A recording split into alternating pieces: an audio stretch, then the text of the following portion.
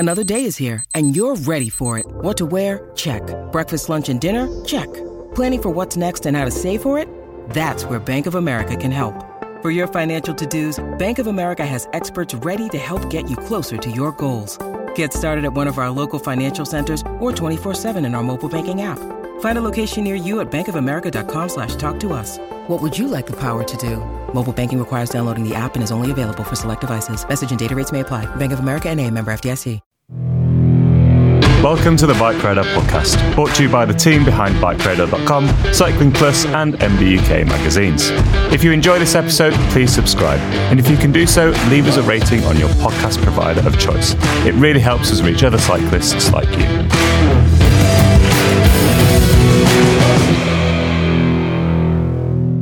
Welcome to the Bike Radar podcast. My name is George Scott, Editor-in-Chief of Bike Radar, and today I'm joined in Bilbao by Simon von Bromley, Senior Technical Writer on Bike Radar, because we're at the Tour de France. Simon, set the scene, where are we? So if it sounds like we're in a busy cafe in the centre of Bilbao, that's exactly where we are. We're just having a little cappuccino break whilst we recover from a hot morning of juicy bike content already, and back out this afternoon for even more. It's been full on, but obviously that means lots of content for our wonderful audience. Exactly. We're on day 2 of our pre-tour tech roundup. Yesterday we spent the day touring many of the team hotels here in Bilbao and the surrounding region, and we spotted 4 new bikes which we're going to focus on this podcast. We've got a new Factor, or an unreleased Factor I should say, an unreleased Ridley, an unreleased BMC prototype, and the new Look, which was released just last week. So again, a brand new bike. So Simon, let's start with the new Factor O2 Van. We think it's the O2 Van. This is the first bike we spotted yesterday over at the Israel Premier Tech team. So tell us what we know about this bike so far. Yeah, pretty sure it's the O2 Van because it says O2 on the seat stay and then VAM on the top tube. So we're pretty sure it's the O2 Van. That will give it away. But, it's basically, so the O2 Van was Factor's lightweight bike, so the climbing bike, and as we're kind of familiar with all kind of modern bike launches, this new one is supposedly lighter and more aero. In terms of how it looks, it kind of reminds me of a Giant TCR with drop seat stays. So it's got it's got slightly slim truncated aerofoil tubes. As I said, drop seat stays, like a thin D-shaped seat tube, and it's got this incredibly thin top tube. Now, presumably this is just to save weight rather than for it's flattened, but I don't think anyone will be shouldering it cyclocross style, hopefully. It also has an integrated seat mast, which is kind of reminiscent of that you might see on a Trekker SLR. Yeah, like a pretty tasty bike. It's also got the new kind of aero handlebar, the Black Ink aero handlebar, one-piece integrated setup that we first saw on the Factor Ostro Van at last year's Tour de France. And that integrates all of the cables. So it's very clean at the front end with nothing on show. Your kind of typical Grand Tour, lightweight, aero, fast bike, really. So we were speaking to the Israel Premier Tech press officer yesterday, and we photographed the bike of Simon Clark. It looked like he was the only rider from the team on that bike yesterday. And it was, in fact, the first time he was taking it out since 2 days before the Tour de France. The rest of the team were on the Ostro aero bike. So this is a bike that looks to combine aerodynamic features and lightweight. It's not, we assume, as aerodynamic as the Ostro itself. No, I mean the Ostro has noticeably deeper truncated aerofoil tubes, especially around the kind of down tube and the head tube and the fork, for example. So I would expect that. The Ostro is not a heavy bike either. We have reviewed a version with Shimano Dura-Ace and sort of mid-depth carbon wheels, and that came in at 7.5 kilos roughly. So that's not a heavy bike by any means, but obviously the UCI weight limit is 6.8 kilos, and if you can drop half a kilogram to get it down even closer to that, then for certain days with lots of climbing, and obviously this tour has a lot of climbing, for some riders that's going to be a valuable asset. Just to talk about the frame again, that integrated seat mast is interesting because you don't see too many of those these days. Mid-2010s, there was a lot of bikes with a seat mast. Yeah, and so I think the integrated, the Giant TCR Advanced SL still has an integrated seat mast, and I think brands like them because you can make the bike lighter. You don't need the same amount of hardware for the seat post clamp. You can kind of tune the characteristics of the seat tube and seat post to kind of flex a little bit more easily. Certainly, that's what Giant claims. So I imagine it's kind of a similar thing here.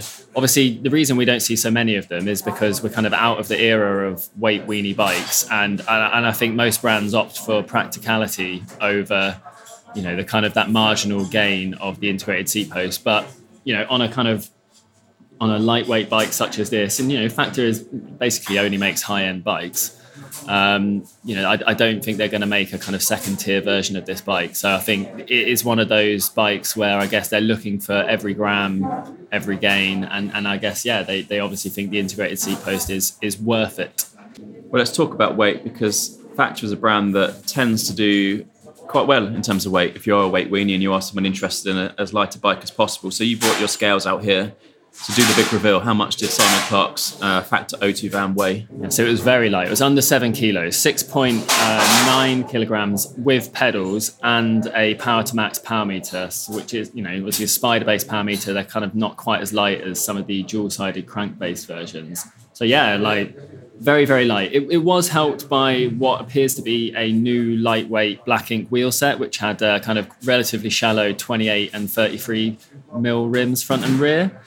It may have had carbon spokes as well, but so it appears that they've kind of developed this kind of super light bike in tandem with a super light wheel set as well, and it kind of comes together quite nicely. So a couple of other quick tidbits to point out on Clarke's bike. One's interesting and very personal to the rider. He only rides with one bottle cage, which is quite unusual. Yeah, I don't think I know of any other pro who runs one bottle cage. And actually, initially, I thought it was a mistake until George actually corrected me and noted that, Simon Clarke chooses to run one bottle cage. And I mean, obviously, it definitely makes the bike lighter at the expense of dehydration. Clearly, a man who doesn't require a huge amount to drink. Well, dehydration is lighter, isn't it? Dehydration is lighter, and maybe just is always happy to drop back to the team car. Yeah, or he's got a domestique who's constantly bringing him bottles, so he's just shifting the weight onto someone else's bike, maybe. One other interesting spec choice was the fact that the team are running Continental GP5000 tubeless tyres instead of tyres from their sponsor, Maxxis.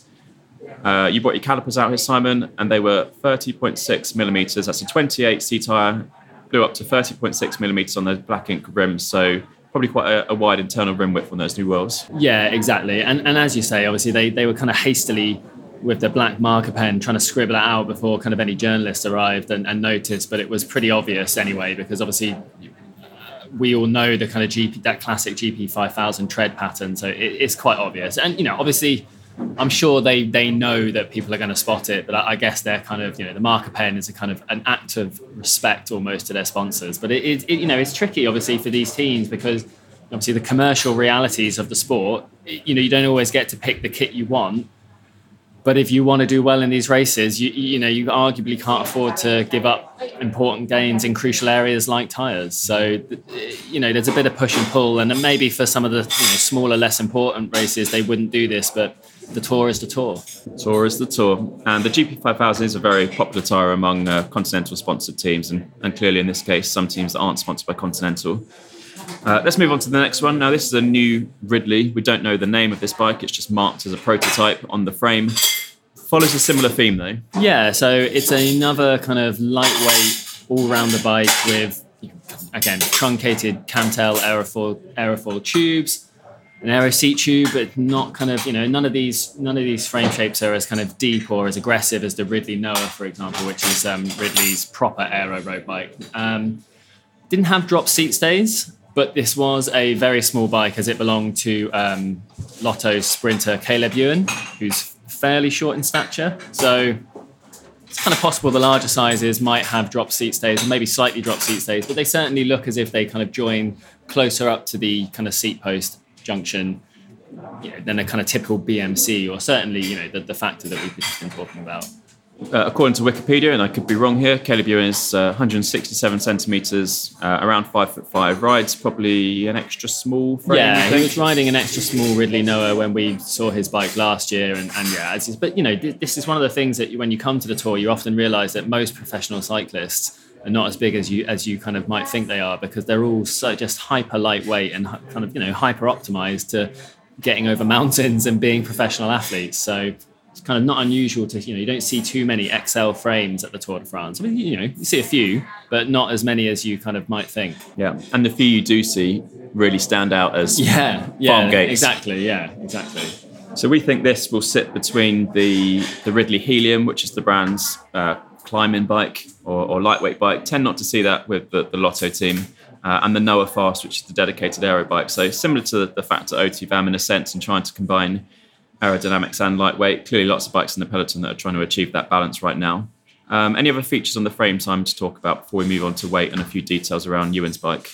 So, it kind of had this interesting seat post, which kind of kinked towards the top as it got a bit thinner. It almost looked like it was reversible. So I don't know if there's something going on there where you can kind of flip the seat post around to kind of make the kind of effective seat post angle a bit steeper, or if it's just something for comfort maybe. But that was a kind of an interesting detail. It's gotten, it all came together quite nicely. The kind of frame tube junctions are all very smooth. The kind of seat post clamps hidden quite neatly. Like you say, it's that aero / lightweight all-rounder bike that's kind of maybe not, a jack of all trades, maybe not a master of none, but for these opening kind of hilly stages at the Tour de France, where a full fat aero bike might be a little bit too heavy. There's lots of up and down, but then a lightweight bike, you're kind of giving away too much on that aero front. Possibly the perfect kind of bike. I will say, surprisingly for how small it is, it wasn't super light on the scales, coming in at around 7.5 kilos, which was a little bit more than I thought, but. Every brand obviously builds up their bikes with different components, and it's really hard to tell. You can't see inside of the tires, for example. You don't know how much sealant they're running. You don't know if they're running inserts, for example. They have the DT Swiss Arc 1100 wheels, and they're not the kind of lightest wheels in the world, but they are renowned as being fairly aerodynamic. So you have to ask yourself, is it worth having a faster wheel set that's slightly heavier? Like for these guys who, they're probably going to average 40 kilometers an hour or something. It probably is. But, as we've been talking about, we know every pro wants a light bike. Just on wheels and tyres, so the team is sponsored by Vittoria, and Caleb Ewan is running the new Vittoria Corsa Pro tubeless tyres, which we've seen a lot of riders on since the start of the year. These actually measured on the narrower side compared to a lot of tyres we saw yesterday. Yeah, that's right. So they were coming up at 26.5 millimetres wide on those rims. And, I think DT Swiss's aero sort of philosophy, as it were, would be they don't have the super wide internal rim widths of, say, your Zip wheels or your Envies. And that means the tyre ends up narrower as a result because of the influence of the rim width. And I think their kind of idea is that by keeping the tyre narrower, it doesn't kind of affect the airflow over the rim. If you've got a tyre that's too wide for your rim, for example, that can kind of spoil the aerodynamics of your wheel set. And so, different wheel brands do it in different ways. Zip and Envy get around that by having exceptionally wide rims as well, both internally and externally. But DT Swiss's wheels, while very, very well renowned for their aerodynamics, are not, say, as progressive as some others out there. We saw the effect that can have yesterday on Tadej Pogacar's bike running Envy wheels with 28C tyres, but they inflated to 31, 32 millimetres. Yeah, 31 front and over 31 front and over 32 millimetres at the rear, which is, it's just bonkers, really. I mean, we were talking about it yesterday whilst we were looking at the bike, and we had tyres on our best gravel bikes tyres list that were narrower than that only a few years ago. So it just kind of shows you, and this is on a bike that's for a climber, not a bike for a kind of classics specialist or something. So things are moving really fast. And I guess it's interesting as well to see that, whilst most riders and teams were on 28s, not every single team, simply saying, they're riding 28s doesn't mean they're riding 28 millimetre tyres. Absolutely. A couple of other points on Ewan's bike. A 36 centimetre handlebar. No real surprise given the trend for narrow handlebars in 2023, and the fact that he is a smaller sprinter, both in stature and as a sprinter, someone who needs to move about the peloton and fight your way to the front in a bunch sprint. A couple of spaces under the stem, but a long stem, so a typically aggressive position for Caleb Ewan. Let's move on to the next one, Bike 3 that we spotted yesterday. Now, this is a new BMC. We photographed and spent some time with Ben O'Connor's bike. That's the Australian GC contender from the AG2R Citroën team. Now, this was a really interesting bike. This is a full-fat aero bike. So describe this one to the listeners, Simon. Yeah, so if people are familiar with the kind of BMC Time Machine, it's kind of in a similar mold to that, but the shapes in this one are a little bit more organic, less angular. There's kind of fewer kind of sharp angles, and it's got there are kind of still plenty of kind of BMC trademarks, such as the kind of drop seat stays. It's got that really aggressive integrated cockpit that we first saw on the BMC Caius, which is 36 centimeters wide. And then Ben O'Connor's, who's a pretty tall, rangy guy, he's pairing with a 14 centimeter stem. So, we just talked about Caleb Ewan. It's not unusual for a smaller rider to use a narrow bar, but Ben O'Connor's a really big guy, like well over 180 centimeters. And this was on a size 58 centimeter frame. So, yeah, I mean, even the taller guys are running narrower bars these days, because as you say, it's a kind of slightly more aero position, makes it a little bit easier to move around within the bunch. And it's, it's kind of like, if you're comfortable with the handling, then there's not much downside to it. But in terms of the frame, it's got a really deep truncated aerofoil head tube, which kind of then flows into the down tube. The down tube widens, and there's a kind of integrated bottle cage similar to, I think it might be actually identical to the one seen on the BMC Team Machine, which is kind of interesting because the original BMC Time Machine had the first kind of integrated aero bottle cages, and then the BMC Team Machine had a kind of light version of that, and then they've adopted the light version for this new aero bike because the old BMC Time Machine had this kind of awkward design where it had a kind of a bento box in between the two bottle cages, which of course wasn't used. It filled in the gap, for a kind of small aerodynamic gain, but of course it wasn't UCI legal because it would have counted as a fairing. So you didn't have it, and then without that in place, the kind of bottle cages look quite big and chunky. So this one is, a little bit more cleanly integrated, a little bit like the one we see on the kind of most latest Giant Propel. In terms of the seat tube, it's kind of got a kind of almost like a time trial bike kind of style seat tube with a kind of deep aerofoil, and the kind of the rear of it hugs the rear wheel as it comes up to meet the seat stays. There's a kind of flattened triangle junction at that point, which is quite deep. Again, top tube gets narrower towards the kind of seat post, but it's almost horizontal top tube as you're kind of accustomed to on aero bikes, and it had quite a cool seat post as well. Again, a kind of slim truncated aerofoil seat post, but the race number holder almost seemed to be providing like a little bit of a wedge effect at the back. Now I'm assuming that consumer bikes won't come with a wedge race number holder, but there might be something in there that maybe this, the seat post kind of isn't as chunky as the seat tube, therefore allowing it to flex a little bit more, but it kind of it's heavily truncated, which presumably means it has a similar kind of aerodynamic property. Yeah, that's a really neat feature or just piece of attention to detail. On a lot of team bikes these days, we see custom or 3D printed number holders because almost every bike has a different seat post or a proprietary seat post. But this one, as you say, almost integrated into the wedge-shaped gap at the back of or between the seat post and the seat tube. So yeah, neat attention to detail there. I do, one other interesting detail as well was the fork, and it has really wide legs, like really heavily bowed out, like kind of like you would have seen on some of the, if anyone has been watching cycling for a while, Team GB turned up to the 2012 Olympics with a really wide stance fork on their track bikes.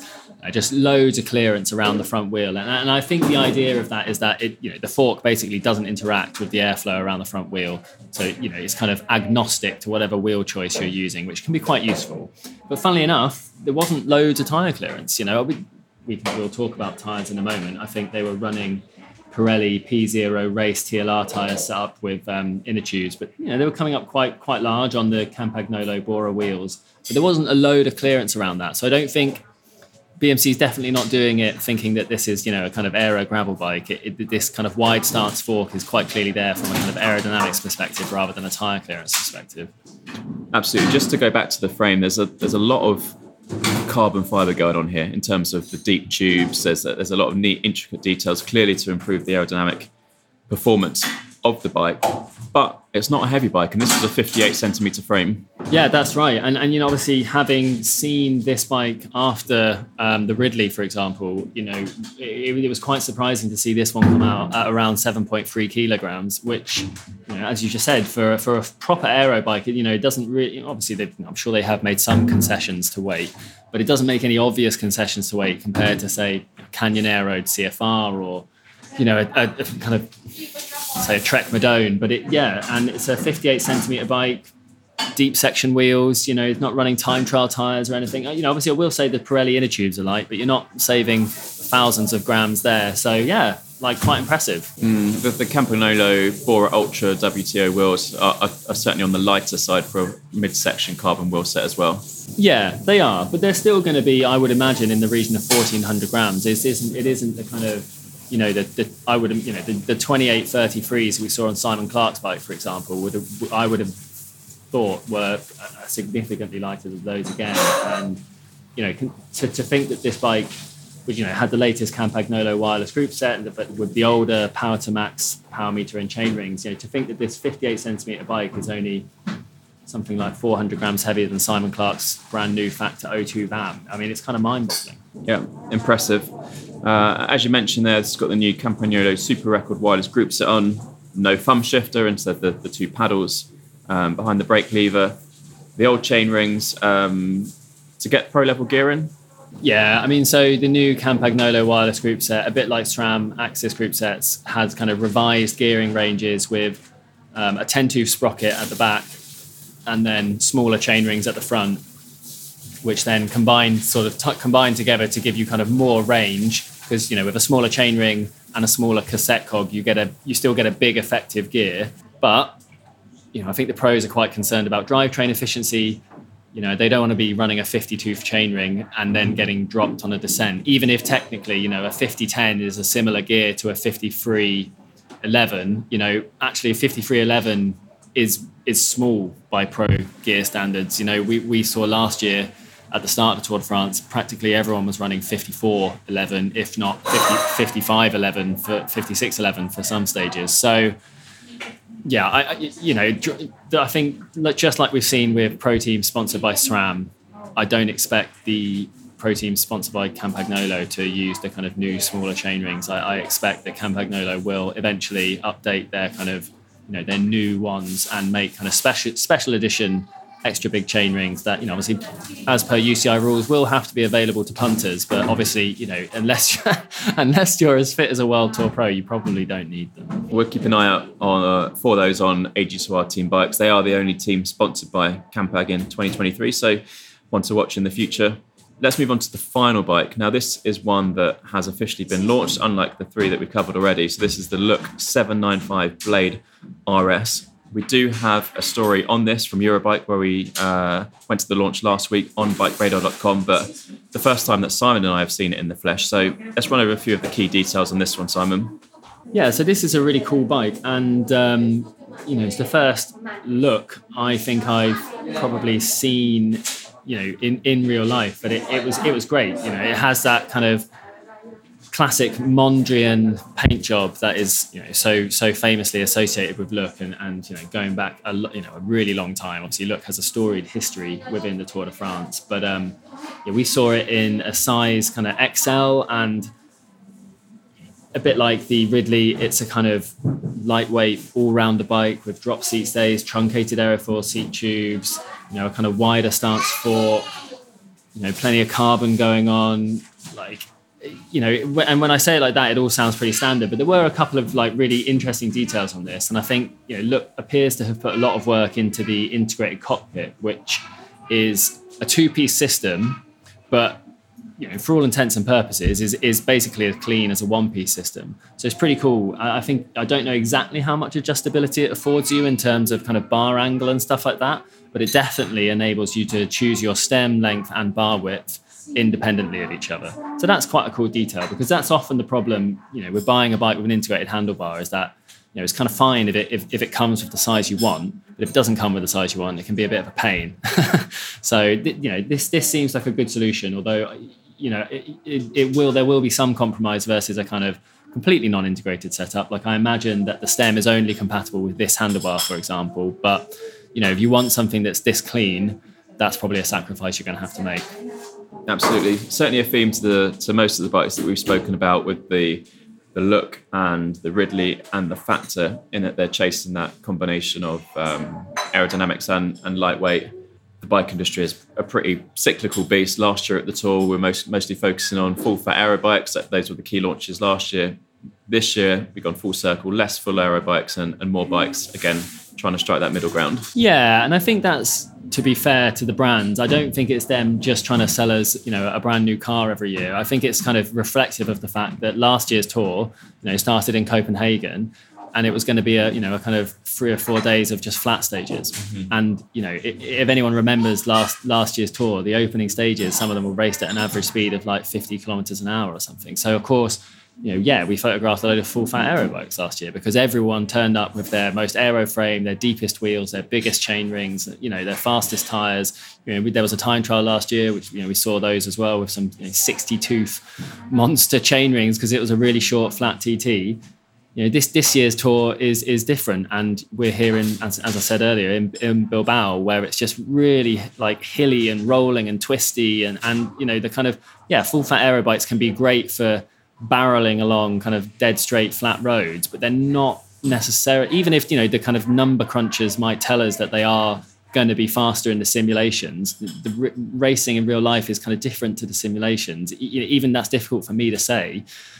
Like the way a bike handles can be different as well, and it's kind of windy and rainy today, and I like to run quite deep wheels, but if you go out on a really windy day, they can be quite difficult to handle, and it can be the same thing with aero bikes. And so a kind of less aggressively aero bike that's like slightly easier to handle, you don't want to be crashing on opening stages of the tour. Well, one thing we've certainly learned from driving around the area between team hotels, some of which are an hour and a half apart, is that, as you say, it's very hilly around here, steep, tight, twisting climbs and descents. It's going to be, it's potentially going to be a pretty chaotic opening few days. Yeah, absolutely. And if the weather doesn't improve, I mean, it's only going to make it worse. We kind of, as you do, as soon as it rains, you do that cyclist thing of you kind of check the road, see how greasy it is, and obviously the roads around here are very well paved, but that unfortunately means when the rain falls, the water just sits on top of it to a degree. So,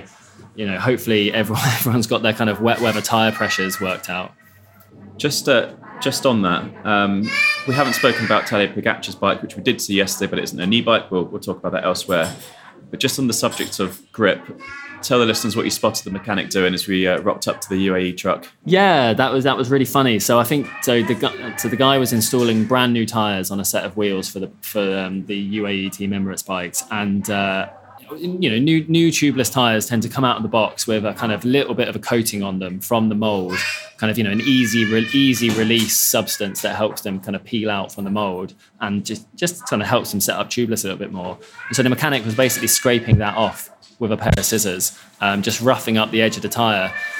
And it might just be a superstition thing, but I'm sure the mechanics, they don't want to get blamed if a rider takes a spill and someone goes, well, those were brand new tyres. Why are we using brand new tyres on the opening stage of the tour when it's wet? That's crazy. They haven't been worn in. So I think it's just one of those things. Whether it makes any difference or not, I don't really know. But a rougher surface should provide a little bit more friction, I suppose. But who knows? Certainly one of those interesting details that we can pick out when touring the team hotels ahead of the tour, and we'll bring you plenty more on the podcast, on the site, and on our video channel on YouTube over the coming days and weeks. Back to the new look Blade RS, or 795 Blade RS, 890 gram claimed frame weight. That is for a small. We shot an XL bike, and that came in at 7.5 kilograms. So again, in the right ballpark for what was a very big bike. Yeah, that's right. And that was kind of quite impressive, really, because it is a very big bike, and the frame shapes aren't the kind of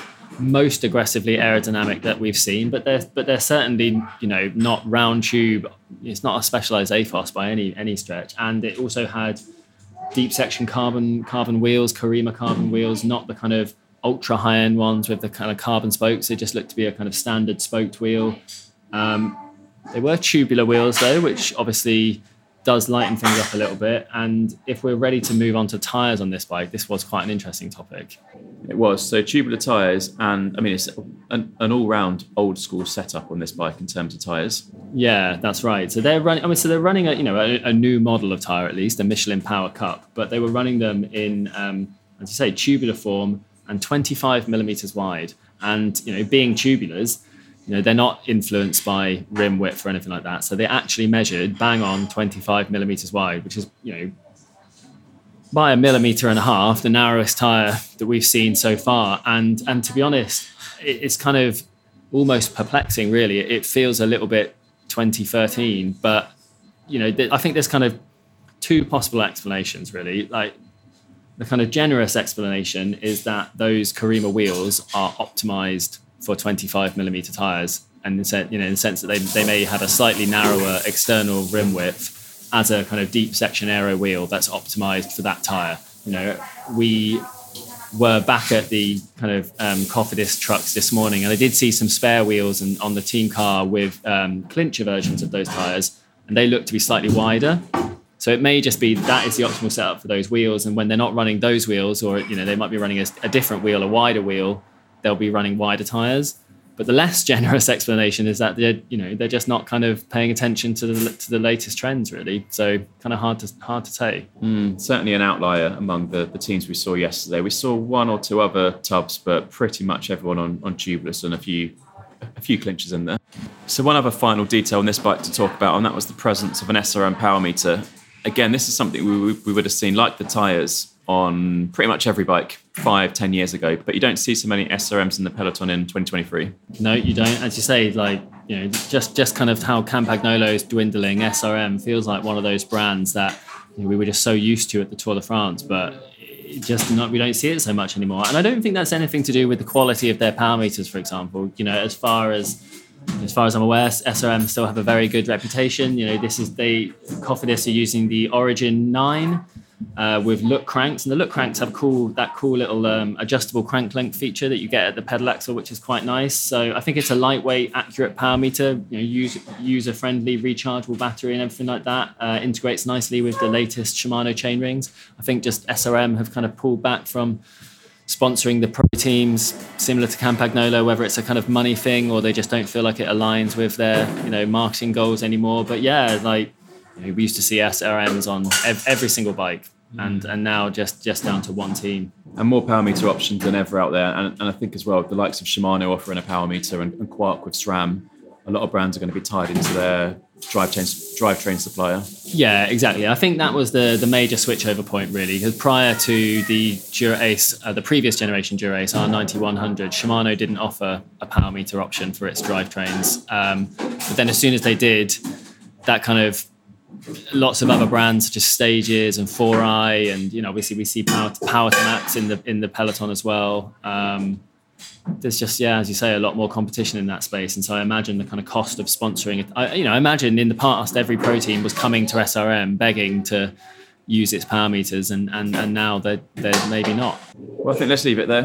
Been a brilliant whistle-stop tour of the 4 new bikes we've seen. The Look 795 Blade RS, a new BMC, we think it's the Time Machine, a new Ridley, got no idea what this is, but it's a prototype. Hopefully hear more about that one in the future, and the Factor O2 VAM, again, one to watch. Might see a release in the Tour de France, and we'll keep pressing Factor for details on that one. If you do want more behind the scenes content from Bike Radar at the Tour, follow us on Instagram. It's at Bike Radar. We're sharing lots of stories there with little tidbits from the mechanics trucks, and keep an eye out on our YouTube channel as well, because we'll be bringing you a full video of all 4 of these bikes with plenty more details, and of course you can see them in the flesh. Simon, thanks for joining me. Let's get back out there. Thanks very much. Thank you once again for listening. Thanks for listening to the Bike Radar podcast. If you've not done so already, please subscribe and share with your friends, or leave us a rating if you've enjoyed this episode.